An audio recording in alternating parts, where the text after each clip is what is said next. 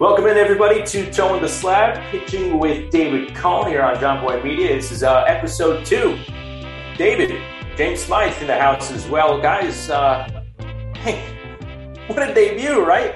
Number 1 baseball podcast out of the gate. David's already filling in on some of the top shelf shows on John Boy Media. So congratulations to you both.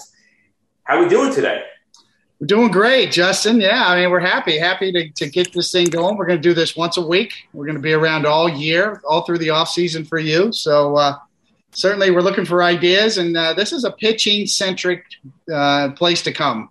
You know, and James and I work together on the Yes Network all the time, James. And, you know, you and I also love to talk about sort of the common denominators between the old school and the new school. And, you know, this is the place to come. If you're an old school baseball guy and you're mad about modern day pitching, we got a spot for you here. We can talk you through it. We'll talk you off the ledge. And then if you're a new school guy, if you're a young fan, or if you're somebody who's really into the metrics or into some of the new technology, we're on that too. James and I are all over that for you. So certainly that's one of the reasons, Justin, I wanted to bring James aboard and be a part of this project because he kind of fills in the blanks. You know, when I throw a thought out there, I can always look, hey, James, can you help me out here and fill in the blanks? And he's always there. Happy to be here. Got a lot easier, basically, right? Yes. Thanks, fellas, and congrats. So far, so good through one episode. So, man, it's fun, man. Yeah, nice start with our first episode. We also have really nice, awesome new mics that the fine people at John Boy sent us as well. So we're all sounding terrific. We got the hookup. We're rolling here as we roll into the World Series. So, yeah, we're taping this on Monday, the day before Game 1. Game 1 coming up Tuesday night. The Astros and the Braves. And, David, you're talking about whether you're a fan of the old school approach, the new metrics that we see. I think this World Series, from a pitching standpoint, kind of has something for everybody here. When we get to the World Series, there's a lot of context, a lot of subplots that we can get into as well. Want to quickly, before we do that though, recap the championship series, both the ALCS, the NLCS, what we saw, and how we think the Astros, the Braves got to the Fall Classic. You're also you can see how the Red Sox and the Dodgers maybe fell short. Maybe start with the ALCS. The Astros over the Red Sox in Game 6. And remember, we were talking about in that first episode, I think it was after Game 3, how the Astros were kind of in no man's land with their pitching situation. They certainly flipped the script after that Game 3. Framber Valdez, Luis Garcia, they bounced back. They redeemed themselves from their early series struggles. David, what stood out to you with what we saw from Valdez and Garcia in Games 5 and 6, respectively? Well, I think the thing that stood out is sometimes the young pitching holds up better. You know, and it's been a meat grinder for all of the pitchers in the postseason coming off of last year when you had a shortened season because of COVID, obviously. I really think it took its toll on a lot of the veteran pitchers down the stretch run. We saw Max Scherzer talk about his arm kind of being dead. Really, you go down the list, it's almost age-related, you know, when you look at some of the veteran pitchers and how they struggled. So when you've got two young pitchers that step up, like Valdez and Garcia did for Houston, it was more in line with what they did during the regular season. They both had solid regular seasons. They both have good stuff.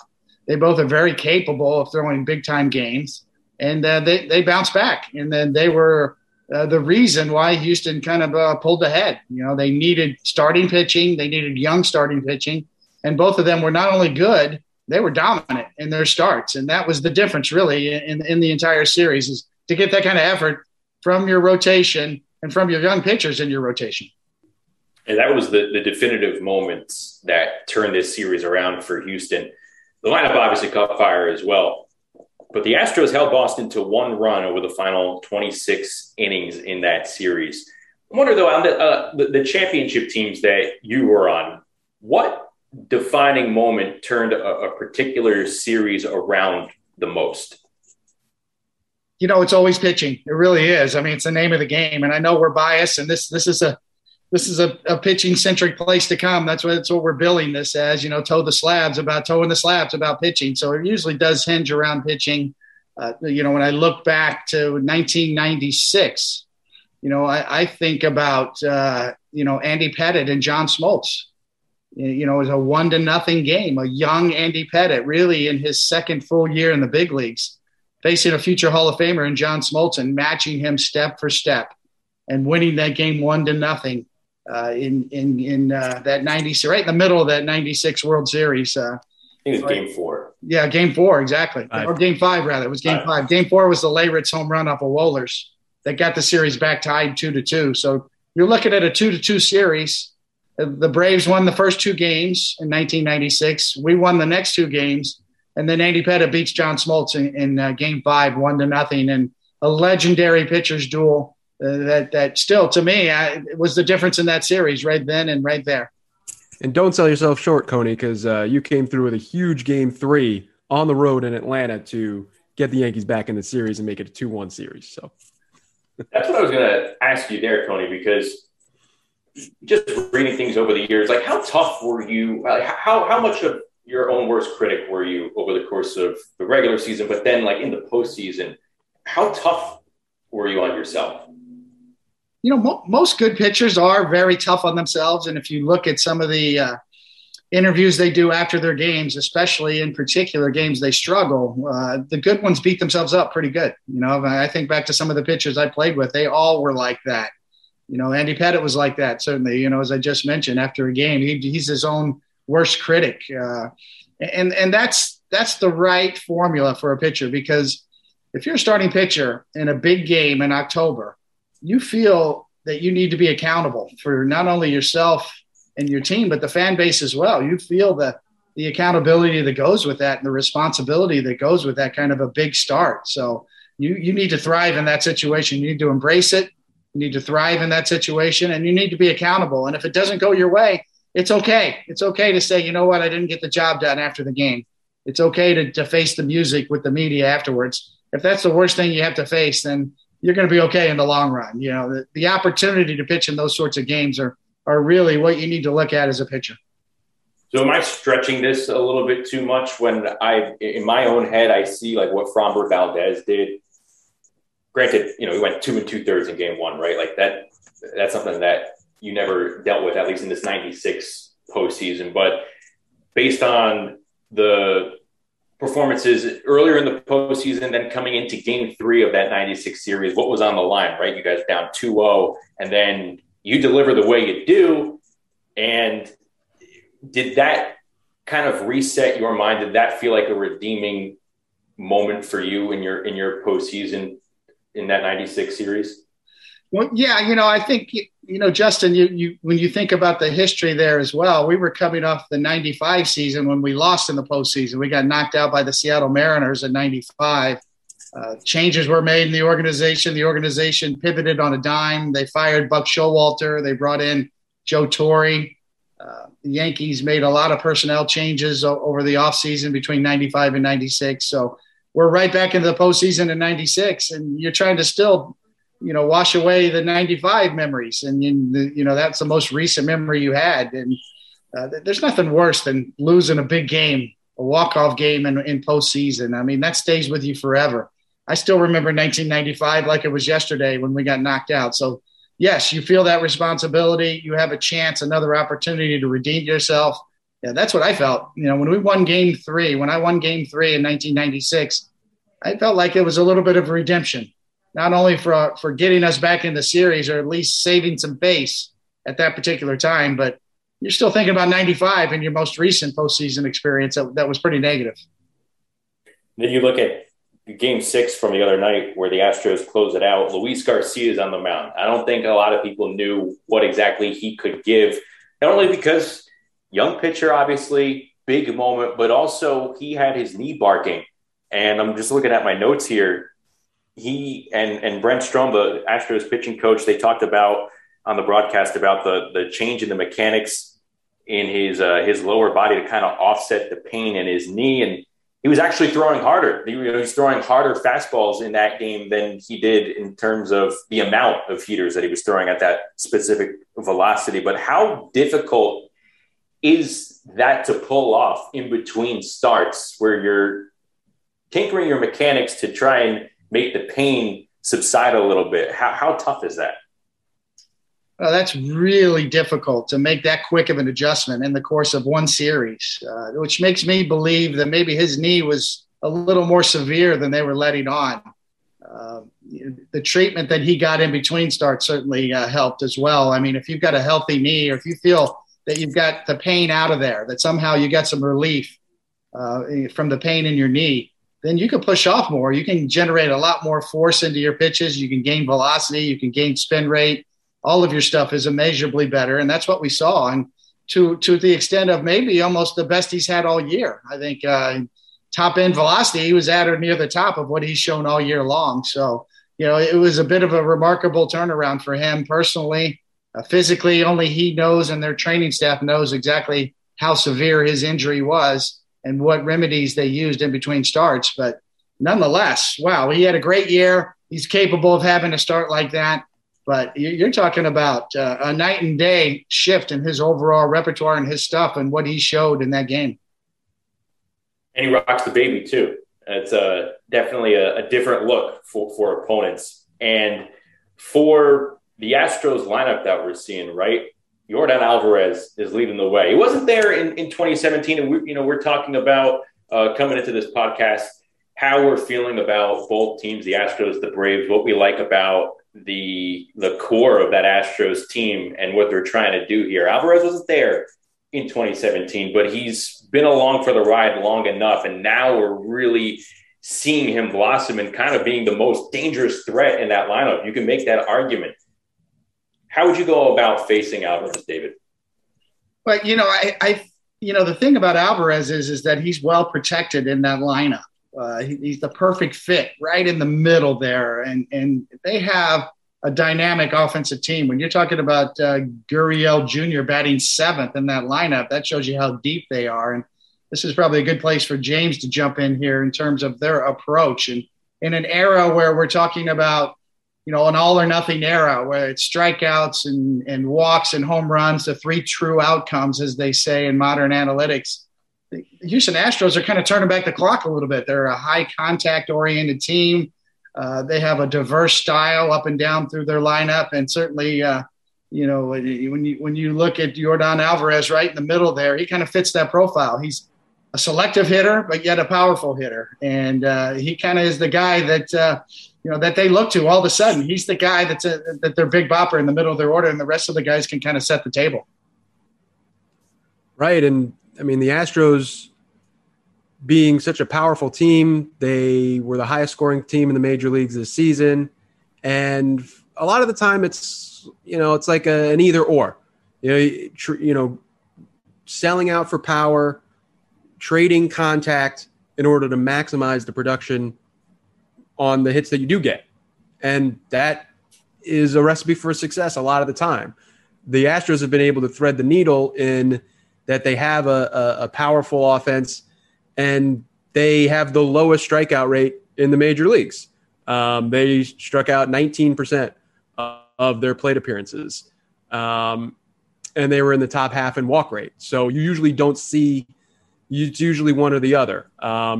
But the Astros kind of have broken the mold here where, you have a powerful lineup that still makes a lot of contact, and that's the sweet spot. So it's usually the teams that are low in strikeout are a little bit more of the slap hitter type of teams, or teams that struggle to score runs and they feel like they have to manufacture runs. Like this year, down there with the Astros, I mean, you had, the Blue Jays were also a high scoring team that didn't strike out a lot, but you also had the Royals and the Nationals and the Pirates down there too. And that's usually where, the lower scoring teams tend to reside too. And the Astros have really kind of turned that around. And you mentioned the all or nothing. The flip side of that is, there's two sides to the coin. There's more than one way to win. The Braves have been really successful scoring runs, and they're very reliant on home runs. They had the fourth highest rate of runs scored on homers this year. So it's what we kind of call home run reliance. And I know the Yankees have been criticized for being too home run reliant over the years, but the Braves have shown that that's a way that you can win too. They had the fourth highest rate there. And this year in the postseason, they've scored half of their runs on home runs, which is even higher than their rate during the regular season. So there's different ways to have success in October. And I think the Astros, for a few seasons now, right, I think they do a really good job at adjusting their two-strike approach for the playoffs. And I think that's a huge separator with their lineup here. And I think that's what makes them so difficult at this time of the year. What do you make of certain teams in terms of pitching and the defense behind them, David, adjusting to how lineups are adjusting their two-strike approach in October? It's a great question. I can tell you this. If I'm a starting pitcher, my approach against these two teams would be, if I'm facing the Astros, I would know that my fastball in the inside corner would have to be a weapon. Because when you got a team that doesn't chase and they have a high contact rate and they're eyeballing a lot of pitches that are off the plate, those sliders that just miss, those sliders that sweep off the dish just a little bit to all those right-handed hitters, or maybe for me, a right-handed pitcher to Yordan Alvarez or Jordan would be, those splitter that breaks down and away off the plate.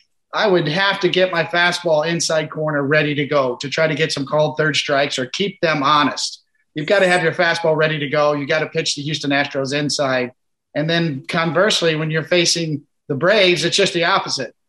I've got to get them chasing. I've got to get my slider that looks like a strike until the last minute and breaks out of the zone. Any pitch that I have that's designed to look like a strike and then be out of the strike zone would be the pitches I need to get working against the Atlanta Braves. So it's completely opposite in terms of my approach against these two lineups because of the way they approach it and their strengths and their weaknesses.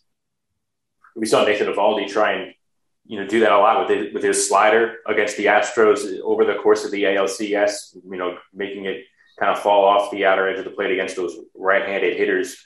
Overall, though, on the Red Sox, where do you think they fell short with their pitching, David? Because like we were talking about, this series, the script of it flipped. We obviously know that could happen in October, but where do you think they went wrong in this series after that Game 3?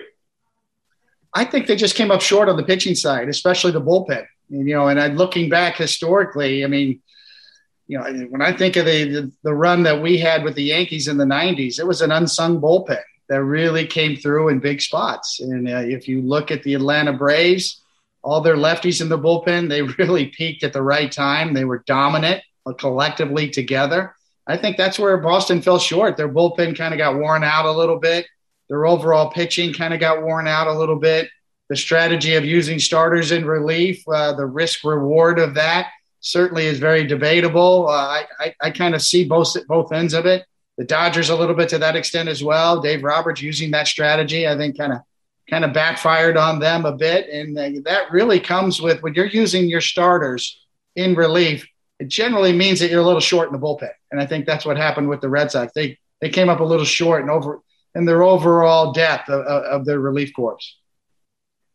I think that's a good segue into that Dodger-Braves series. And James, using starters as relievers this postseason, obviously it creates a ripple effect going into that starting pitcher's next start. What did we learn, or what did we gain in terms of evidence making a case one way or another in recent playoff history? What did the championship series, especially with the Dodgers, did mention the Red Sox with Eovaldi? What did all this kind of add up and continue to tell us?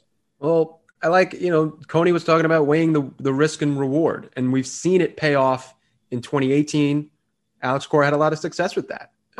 And the Red Sox won a title doing it that way. The Nationals did a lot of the same in 2019, and it worked. And when it works, you look like a genius. And then when it doesn't, there's open space for criticism, which is warranted. Now, Coney, you said that, the Red Sox doing it, maybe it's a little more out of necessity because they were a little thin in the bullpen. The Dodgers have a good, strong, deep bullpen. And so I agree with a lot of the people out there saying that, it was a bit of an unforced error some of these times with the Dodgers doing it, especially with Urias in Game 2 of that Braves series. But just Coney, and you mentioned some of the depth and the guys peaking at the right time in Atlanta. How about Tyler Matzik? This guy has got to be one of the best stories in this postseason. I mean, the guy was out of the big leagues for 5 years with the Yips. He was pitching for the Texas Air Hogs in Indy ball. He comes back to the big leagues last year. He has a 2.64 ERA in 2 seasons with the Braves. And now this postseason, he's gotten huge outs. He's pitched in 9 of the 10 games that they've played. And in 10 1/3 innings, he's given up 4 hits and had 17 strikeouts, including that brilliant game coming in and getting out of that second and third jam to beat the Dodgers the other night. So you mentioned the unsung heroes in a bullpen, and the Astros have had a little bit of that too with guys like Phil Maton. And you never know where these guys are, how these guys are going to step up. Yeah, very true, James. I mean, it is a great story. The Braves, the collection of left-handed pitchers, just utterly dominant at the right time for them. That's why they're in the World Series. And yes, the Astros as well. If you look at them, some of the trade acquisitions, Graveman that they picked up from Seattle was a great acquisition for them. Kind of shore up their bullpen. Maton, as you mentioned, certainly a big part of it. So yeah, we thought the Astros are going to come up short in their pitching, especially with Lance McCullers Jr. in their starting rotation, on the shelf and not going to be a part of this series as well. So, yeah, the young pitching really stepped up, as we mentioned before. But, yeah, as always, the bullpens tell a story in postseason, even more so than ever before. Starters are going fewer outs, fewer innings than ever before in postseason. Managers are quick to make the moves if there's any kind of struggle early on, and rightly so. I think this kind of goes to the point of there's more better pitchers. There's more better relievers. There's just the volume of pitching is so much better now compared to 20 years ago. There's so many more better choices. I used the example doing a Yankee game earlier this year where Jonathan Loaizaga was pitching and Clay Holmes was warming up. And they were going to take out, Aaron Boone took out the guy who has a 99-mile-an-hour sinker and brought in a guy who's got a 99-mile-an-hour sinker. I mean, to show you the stuff that's in major league bullpens nowadays is outrageous. It's some of the biggest changes I've seen in the game over the last several years. These guys throw harder. They're better. The shape of their pitches, the way they're training is better than ever. And there are more pitchers to choose from. If you're a major league manager, you've got a lot of great choices in the bullpens nowadays. And to not use them really would be the story as opposed to leaving a starter in too long.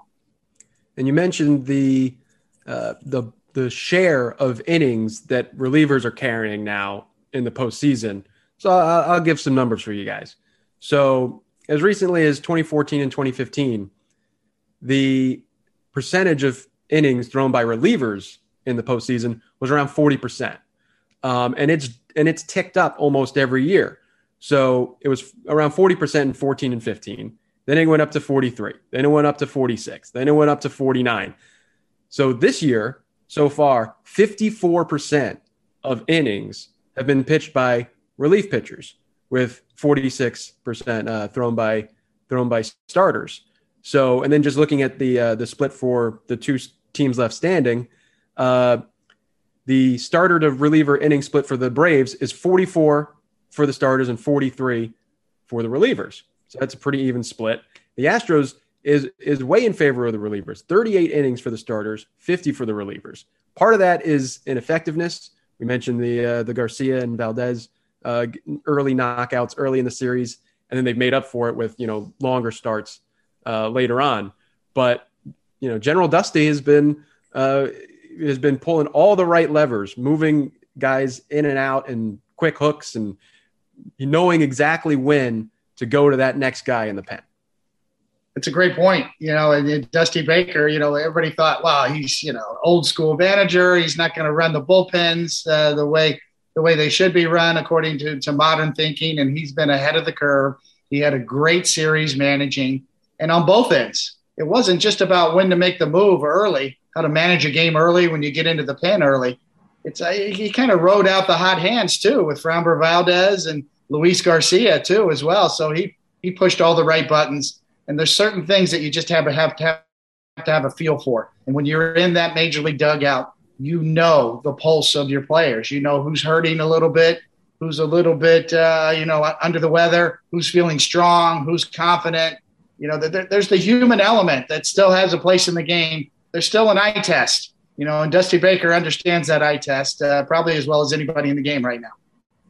Yeah, I think he nailed the inverse in all this, right? You want to figure out when to use your relievers. He's done a great job knowing when to maybe stretch out his starters a little bit more, give them a little bit more of a leash here. But then, hey, the guys that are in that bullpen, they're doing it. The Gravemans, the Presleys, the Matons, like we talked about, Brooks Raley as well. I want to go back to putting starters in as relievers in just a moment, but touching on that Brave bullpen, when you see what Matzik, AJ Minter's there as well, Will Smith, closing out games, but what they were able to do in terms of slaying the Dodgers, right? Like, can that set them up to thinking, man, we're in a good spot. No moment's going to be too big for us when you're taking down the almighty Dodgers. They should feel very confident right now. They feel like they are somewhat a team of destiny. Their fan base is lit up, absolutely lit up. There were people at Truist Park at their home ballpark before that last game, about 4 hours before the game, waiting for the gates to open. I mean, the excitement and the hunger there is real, and that impacts a team. You feel it, you feed off of it.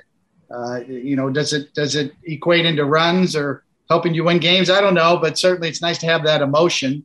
It's better than not having it, that's for sure. So if you're the Braves, you feel like you're the team that your season started almost on August 1st. Since that point, they're almost a well over 100 win pace team. I think that's how they feel they are, rather than the team that couldn't get over 500 for the first three months of the year or hovered right around that 500 mark and wondered what kind of team they were going to be or if they had enough to get there. Certainly playing in the National League East helped them. It gave them a little bit of a break as they weren't really pushed there, and the opportunity was there. But if you look at the Braves over the last 2 months, how they performed, they played just about as well as anybody in the game, so they should feel good about themselves. And that clinching game over the weekend, Minter, Matzik, Smith, 15 up, 15 down to end it and send the Braves to their first World Series since 1999. We talk about some of these strategies that may pay off, some that may not pay off, some of the newer age strategies, what goes into incorporating those, but also having enough knowledge or enough evidence to continue doing that. I think that's the key part, right? Teams, organizations, they bank on that evidence that they're getting when they're incorporating these strategies. And for me, look, I think when you run into a certain team, that'll matter more in the playoffs than some of the failed strategies that a team like the Dodgers may have set up or so. But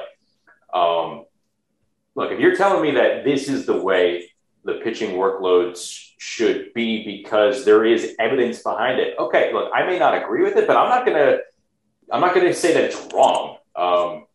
What I am hung up on, and this goes back to what we were talking about in our first episode too, and it's going to take a lot for me to be against the strategies that teams are putting in place for the very first time during the most important games, during the most important times of the season. Like, you could say that there is the buy-in element on the part of the pitcher here, but I'll never really understand why teams put players in unfamiliar situations during the postseason. Case in point, Julio Urias. Yes, he did it before in his career, but not this season. And how many times do we talk about, David, routines? It's out of your routine. So how much evidence do we need to see before we, maybe we move in the other direction? Or do you start incorporating these strategies earlier in the season before October if you have that wiggle room? It's an excellent point. I don't know that you would use it during the regular season, this sort of strategy of using some starters in relief just in case you're going to need them in postseason. If you look at the Dodgers, they really needed Max Scherzer just to get past that first round. They were up against it. His first relief appearance was really out of necessity. And the reason you use your starters in those spots is because the starters are your better pitchers. You're trying to get your best arms in the biggest spots, in the high leverage spots. Now, your point about unfamiliarity is well noted, but sometimes the spot is bigger than the familiarity argument. So, yes, I say yes to Scherzer the first time. They had to use him to close that game out. I agree with that. Just to get to the next level. Yep. Now, the next move with the young lefty, Urias, that was a little tricky. I think the risk reward there, the formula there, maybe they pushed it a little bit because they could have used somebody else. They've got plenty of arms in their bullpen, a lot of power, whether it was Graterol, Graterol could have been used in that spot. That's the one, that leaves yourself open to second guessing because then in his next start, he ends up giving up 3 home runs. And even though he says his stuff was okay, did it have an impact? Was his stuff diminished because of that relief appearance? And you didn't get the bang for your buck in that relief appearance as well. So, yeah, that one's ripe for second guessing. There are times when you need your starters in big games, walkout games, walk-away games, or walk-off games. Yeah, you got a Chris Sale a couple of years ago for Boston, or if you've got a Max Scherzer that can get you to the promised land, so to speak, then yeah, I'm all for using starters in that spot. But to use it, when there's a middle of the road kind of situation to where the risk doesn't match the reward, then yeah, I agree with you there that maybe that should be something that should be looked at again. Yeah, I'm completely aligned. Scherzer, no problem with. You're closing out a series. You're trying to get to the next point. Urias is the one that I'm hung up on. Right. It was NLCS Game 2 with a 2-run lead in the 8th. That isn't a break glass in case of emergency type of situation to me. So, World Series now. Braves and the Astros. A lot of storylines going into it. From the pitching perspective, David, though, what do you think is the number one thing fans should be watching for in regards to pitching with this? Well, I think, once again, if you're on the Houston side, you are looking at those young starters again because they're the reason you got there. So Framber Valdez and Luis Garcia now are 2 extremely important pieces to your chances to win a World Series. And then on the Braves side, Max Fried. Is Max Fried going to be Max Fried again? I mean, he's one of the best young starters in the game. He can absolutely dominate and take over a game by himself. And are you looking at him a couple of times in this series? Are you looking at him maybe 3 times in this series as a potential starter? I guess it depends on how things shake down early in the series. But for me, it's really about those young starters in Houston because it's not going to be Zach Greinke. It's not going to be Lance McCullers Jr. They're short on their rotation side. So it's the kids. The kids better be all right. And on the Atlanta side, I mean, do they cool off offensively? Does Rosario cool off a little bit? I mean, can he keep going at that pace? Offensively, Freddie Freeman, is he going to be the star? He's one of the best hitters in the game. He's waited a long time for this moment to be in the World Series.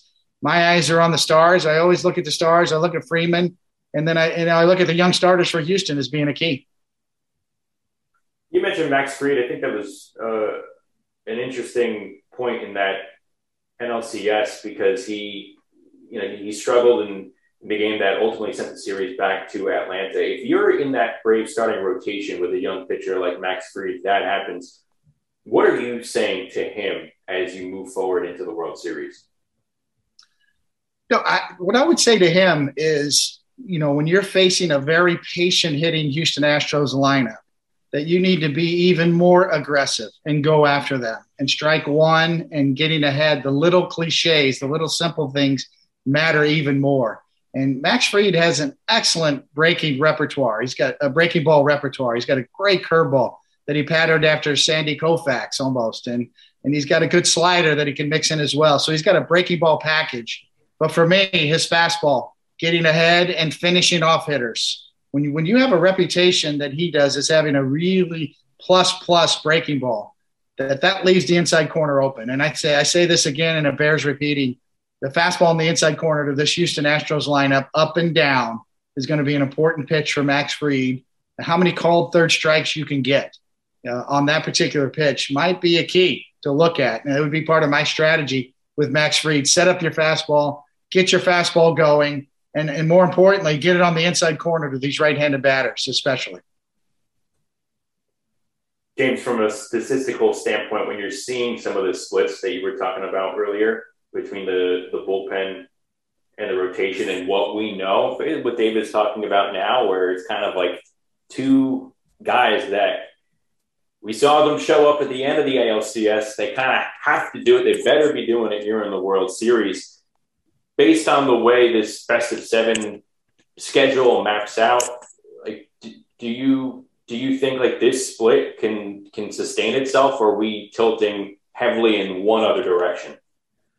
Well, one thing I was a little surprised by is, seeing guys like Matzek and a lot of the pitchers that have pitched in 6, 7, 8, 9 games this postseason, is how little that they have to pitch back-to-back days or 3 days in a row because of all the extra off days that you get in the postseason that you don't usually get in the regular season. So Matzek, just as one example, he pitched in every game except one for the Braves this postseason, but you don't play 3 days in a row, barring rainouts or whatever, until games 3, 4, 5 in the LCS and the World Series. So with more off days, that's why teams are able to do this to an extent that they can't really do it over a sustainable long stretch in the regular season. So this year, going back to the inning split with starters and relievers, the starter reliever split was 54-46% starters to relievers.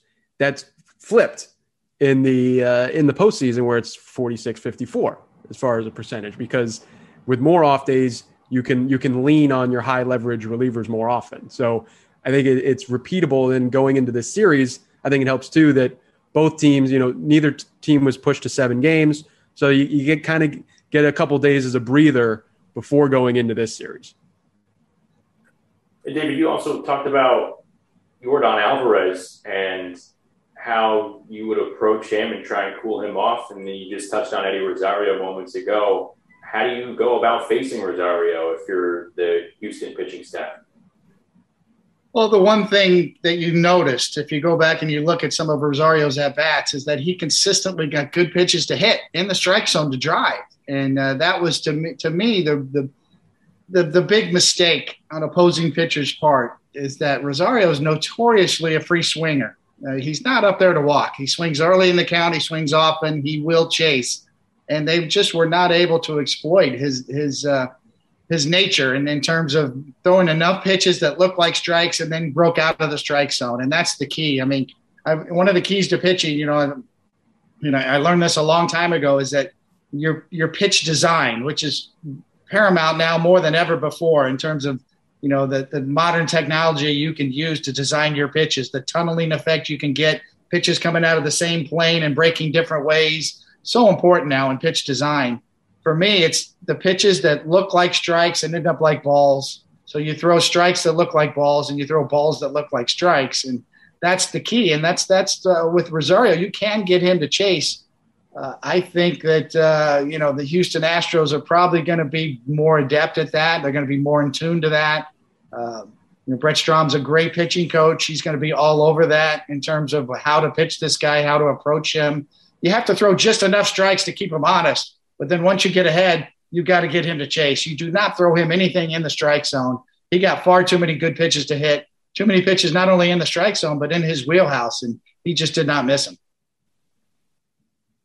You mentioned Brent Strom. I think that's a guy that we should try and have on this podcast at some point when the dust settles with this season, because he's one of the best going right now in terms of pitching coaches. When you have the unsung heroes of October, right, David? The Eddie Rosarios or a Marco Scutaro, for example, with the Giants years back. When you're dealing with that unlikely hero, he's not a superstar, yes. What is being said amongst the pitchers in the preparation for that game? And does that unlikeliness kind of make it harder to give in and pitch around them? Sometimes you give the hitters too much credit, and so that was always one of my pet peeves in some of these pitcher scouting meetings, before the game or before the series. And everything was centered around the strength of the hitter. The hitter does this well. avoid throwing this type of pitch to a hitter. But it makes you defensive as a pitcher, and sometimes you get away from your own strengths. So my advice would be pitch to your strengths first and foremost. What do you do well? If you have a good slider and this hitter's a good slider ball hitter, then that doesn't mean you can't throw your slider. You just need to sort of, get it in a better spot or make sure that you set it up well and sequence your pitches, appropriately. So pitch to your strengths first and foremost as a pitcher. And then, of course, factor in the weaknesses of the hitter and the situation. But nonetheless, for the pitcher, it's still about being aggressive. The hitter doesn't know what's coming. The pitcher knows what's coming. That's the advantage. The built-in mystery for a pitcher should never be forgotten for any pitcher that takes the mound. You have the ball in your hand. You know what you're going to throw. The hitter doesn't know what's coming. You need to really use that mystery to your advantage. You see any similarities with how these coaching staffs are handling their pitching? Certainly, to a certain extent. I think the Braves match up well against maybe the hottest hitter for the Astros in Yordan. When you think about the series that he had, the Braves have some of the best left-handed pitching in the game going right now. Their bullpen, as we said, has been great. They're on a run. You got Max Fried, one of the better left-handed starters in the game. So the collection of left-handed pitching that the Braves have really match up well against any left-handed hitter. So they're going to have weapons to counteract the left-handed hitters. I think it's going to come down to maybe the right-handed hitters for the Houston Astros and how they match up against some of these left-handed relievers and how exactly the matchups are going to present themselves throughout the course of this series. We were just kind of having that debate about when to exactly deploy a starting pitcher as a reliever, big spots, kind of zooming in on what the Dodgers were doing. Something else that we touched on briefly earlier, something that really stood out, and Ron Darling brought it up on the broadcast in Game 6 between the Dodgers and Braves, and talking about just the defense behind pitchers in the postseason. I think it was Cody Bellinger who had a two-strike approach, going the other way, hitting it right through the hole into left field for a ground ball base hit that at that point tied the game. The two-strike approach, the shifts. Why haven't teams adjusted the defensive alignments in the postseason? And because so much light has kind of been shed on it over the last few days, do you think we could see some changes in the World Series? I think it's situation to situation. Really have to look at who's batting, who's pitching. If it's leading off an inning, the scoreboard. There's so many variables that come into play here. Is there a potential to bunt? Is there a potential to do a push bunt and leading off the seventh in a tie game and get somebody on base? Certainly, I would look for those situations. It is interesting to follow.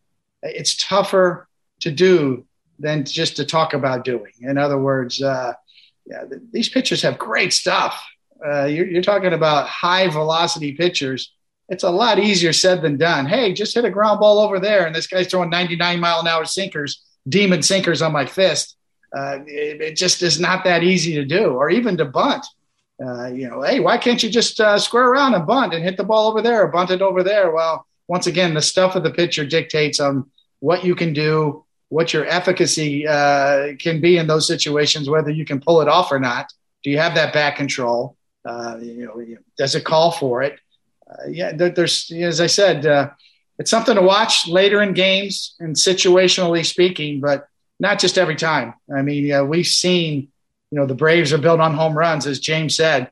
The team that out homers, the home run differential is a big story in this postseason for the Braves, and that's going to continue on. The team that hits the most homers in this series probably going to be in the position to win this World Series. Coney mentioning you guys talking shifts. The Astros and Braves are two of the four shiftiest defenses in the major leagues this season. So, and I wonder, you guys, at what point do teams start to, okay, a guy goes the other way one time. Are you going to see them go back to a quote unquote normal defense in the next at bat? Or do you say, well, we got to see him do it more often before we start to change our ways? Because the Astros had the third highest rate of shifts and the Braves had the fourth highest rate of shifts. And they have shifted more and more as the season's gone on, and to improve their defense. Their defense has gotten better as the season's gone on, due in part to these shifts. And by the way, the two teams ahead of them, the Dodgers shifted the most, and then the Mets were second. So 3 of the 4 teams left standing, plus the Mets. Yeah, I don't think it's a coincidence. It's a great point, James, that the Braves, when they took off and started to play a lot better baseball, we mentioned the last couple of months of the season and the pace that they played on, a well over 100-win pace team, coincides with their more shifting and getting better defensively and things coming together. So when they started to win more games and they really got on a run, they were shifting more and playing better defense. So I think they'd be reluctant to come out of that unless it's just situationally, a big spot, a close game, a hitter with the ability to do that, to maybe bunt or push something the other way. Maybe then you guard against it with bringing in your third baseman a little closer, or trying to take away something just with one fielder on the opposite side of the shift. You talk about the Braves. A lot of people in the game talk about them as, oh man, they had 88 wins in the regular season. Barely a real contender, so to speak, not giving them enough credit. Like you mentioned, David, since they started really winning, it was on a pace of over 100 wins. I think it was over 105 wins even. So when they developed that change in thinking, specifically on, in shifting, without, maybe not having that exactly the clear-cut evidence as to why, what do you think forced them to shift the way they, for lack of a better term or to be cliche, like what made you think, what do you think made them change the way they were thinking with their shifts? I believe that the proof is in the pudding. I think that, once you see a little bit of success with it and you're shown the data, especially when you have kind of some old school coaches. I mean, Ron Washington's on that staff, right? I mean, they've got some old school mentalities on that staff, and sometimes the learning curve's a little steeper when you're set in your ways. Certainly their manager as well. Career minor league guy, was hired by Hank Aaron, Snitker. I mean, when you think about their backgrounds, those are the guys that are a little slower to come around. So I think once you see success, you see more and more data, you see other teams using it, and you see the numbers. Well, it's hard to argue it. It's hard to refute it, because these are where the balls are being hit, especially on the ground. And a lot of times you see different shifts in the outfield and the infield. The outfield might be playing them to hit the other way, and the infield's playing them to pull. Well, the data's there, and this is where these baseballs are being hit, and it makes sense to put the defense, where the ball's being hit the majority of the time. Now, are there exceptions to the rule? Is there situationally, something that can be done to counter that? Yes, but by and large, if you're putting your defenders where the balls are being hit, you're going to benefit from that. And the Atlanta Braves certainly did. And the more success they had, the more they bought into it.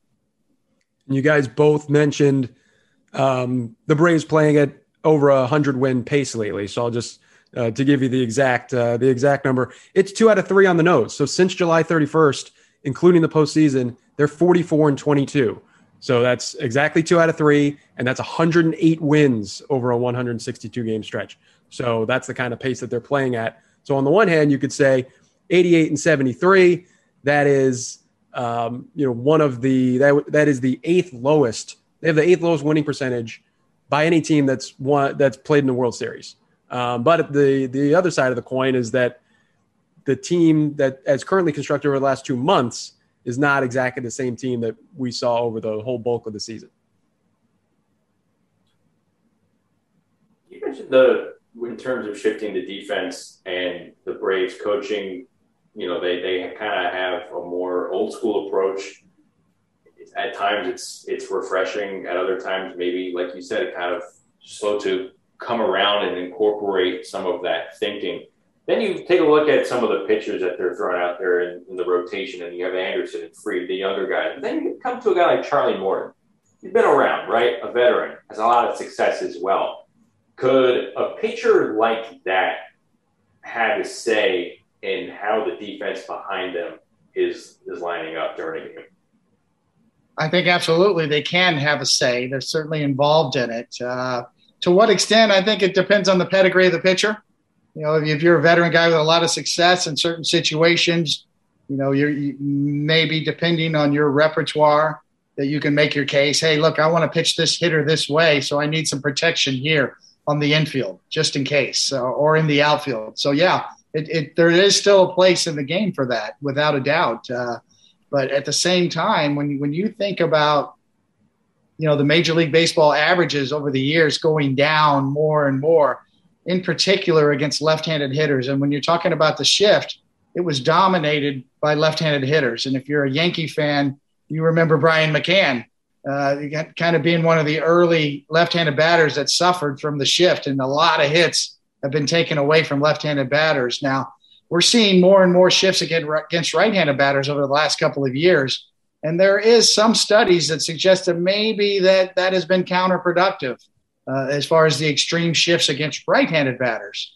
Right-handed batters are more used to seeing right-handed pitchers. So the platoon advantage isn't as distinct when you're right on right as opposed to left on left, because left-handed batters don't see a lot of left-handed pitchers just by numbers. So I still think that we're, how this is baked into the cake, so to speak, in the long run. This is still a moving target for organizations, for data gurus on the defensive side. What is the right way to go about this, in particular with right-handed hitters? Have we overcooked it a little bit? Maybe we need to back up a little bit. And to your point, Justin, situationally in certain parts of the game, maybe we need to rethink some of these shifts, in particular against right-handed batters. I think one of the things I'm going to be looking for here, just if the Braves in particular, because the most recent example, tied the last game up for them at one point against the Dodgers. So I'm going to see how they react to that, really. That's one of the things I'm looking out for. X factors, guys. If we could pick one pitcher on each team to kind of be an X factor in this fall classic, who are you going with, both of you? James, I'll defer to you right here, and you could lead the way. Oh, I'll tee it up for you. I'll go. Let's see. I'll go Charlie Morton on the Braves side, and on the Astros side. How about Valdez? With a game one start, he can, as far as setting the tone, and then he would also turn around and maybe start a game 5 as well.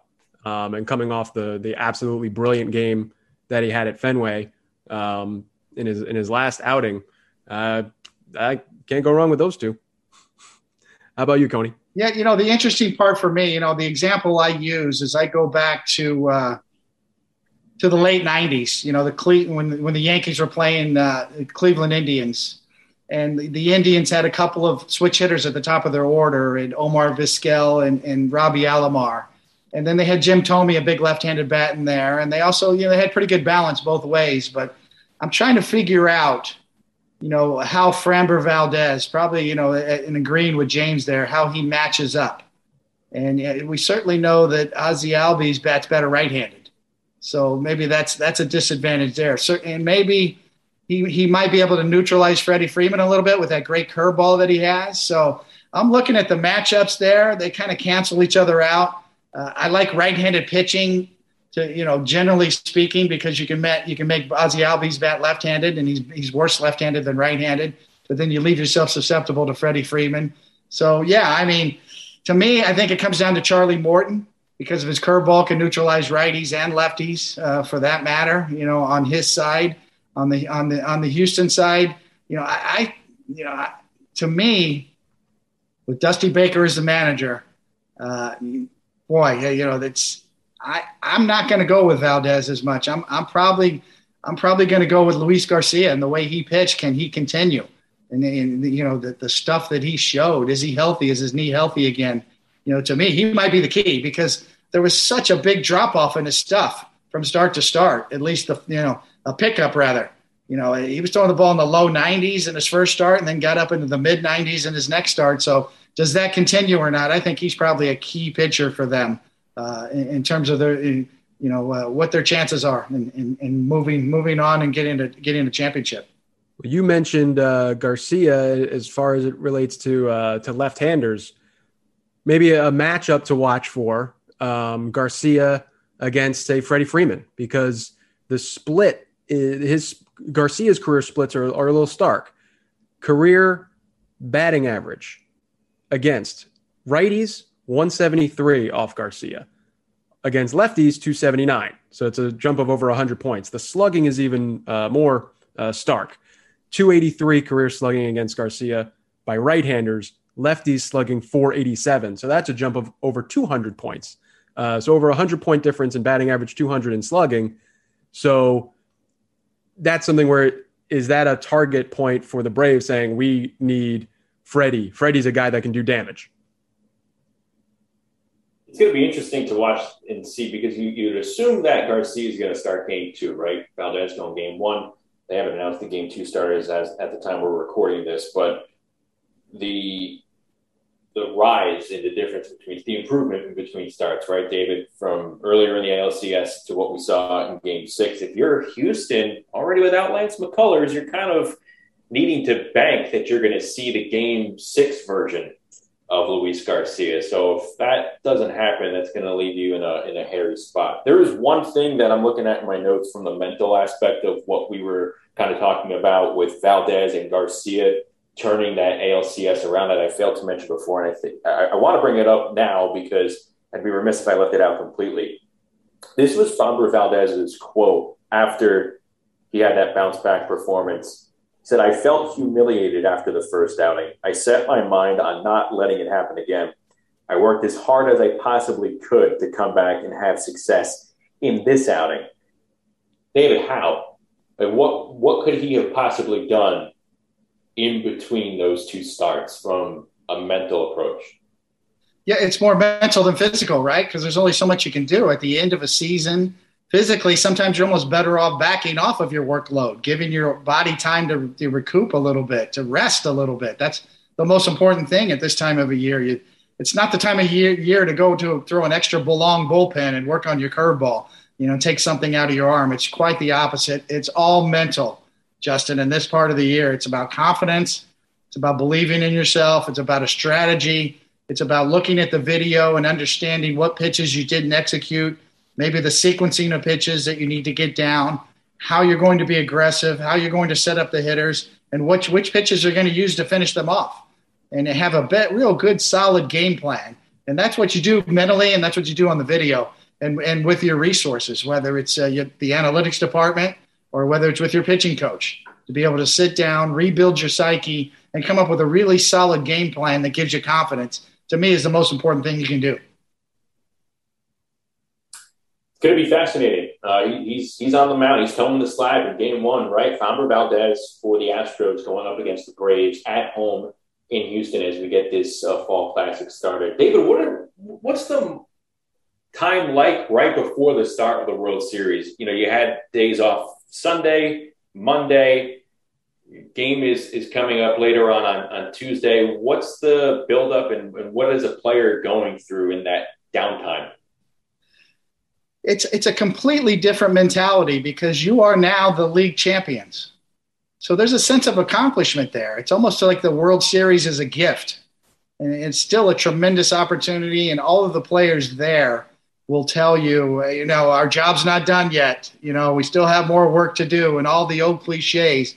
But in reality, there's a sense of accomplishment that you did get to the World Series. Very few teams get there. Very few players actually get to play in a World Series.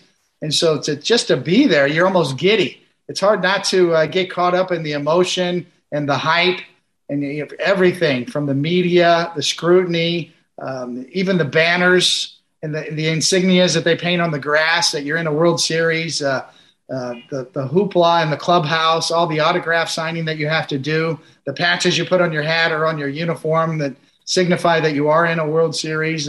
It geeks you out a little bit. It takes a little getting used to that side of the emotion. And then at the same time, you feel like, wow, every pitch is going to be scrutinized. Everybody's counting on me as a starting pitcher. That responsibility is like nothing other in any sport. The position of a starting pitcher starting out a game in a World Series is you feel it to your bones, the kind of nerves that you've never felt before. the kind of sense of responsibility that you've never felt before. And that's why experience matters. Going through that, having been through it matters because, it's easy to let your nerves get away from you a little bit. It's easy to be impacted by that. Can't beat that. It's like the highest compete you could possibly have. Sounds a lot like my slow pitch softball playoff game that's going to be coming up later on this week. So that's it. Exact same mentality. Yeah, guys, are we going to should we do predictions? I mean, is that what we're about? Like, kind of happy, right? We have a podcast. Sure. Yeah. All right. Well, here we go. Fall Classic starting Tuesday night. James, who you got? I will go Astros in 6. Coney? Yeah, I'm going to say that this is going to go 7 games, and I also am picking the Astros just because they've been there and done that. The experience that I just mentioned, that lineup and how deep it is. I think they're the best offensive lineup in the game. I think they have been for a while. I think other organizations are trying to follow in suit and copy what the Astros are doing right now. Very athletic, contact-oriented, but yet they still have power in their lineup. They've kind of found the sweet spot of the approach offensively that everybody's envious of right now, and everybody in the industry is trying to copy right now. So, I give them, because of that, I give them the edge. And with that, I'm copying that. I had the Astros in 7 as well. So we're none of us are thinking differently. We all have the Astros. We all think it's going to be a long series. That we want every last ounce of baseball in 2021. So yeah, James, Astros in 6, David, Astros in 7. I have Astros in 7 as well. Guys, anything else? No, I just, I know that we had talked about having Adam Wainwright on today. Maybe we'll try to get him on another day. Obviously, he got tied up today. So for those of you that were looking for Adam, we'll circle back and try to get him back on here at some point because he's a fascinating guy, and we'd love to talk to him. Yeah, he's going to be great breaking down the type of season he had and just, evolving as a pitcher. Adam being tied up, like you mentioned here today. So we march forward. World Series coming up tonight. Game 1, Astros and Braves. Hopefully a good one here. And again, pitching the centerpiece in all of that's going on with the World Series. So that's going to do it for us here on this week's episode. Thanks all for listening. Again, rate, review, and most important, subscribe. That way you never miss a regular episode that drops each Tuesday. Or, hey, this time of year, bonus episodes could be coming in between. You just never know. So you want to be in the loop for that. Enjoy the World Series, everybody. We'll talk to you soon.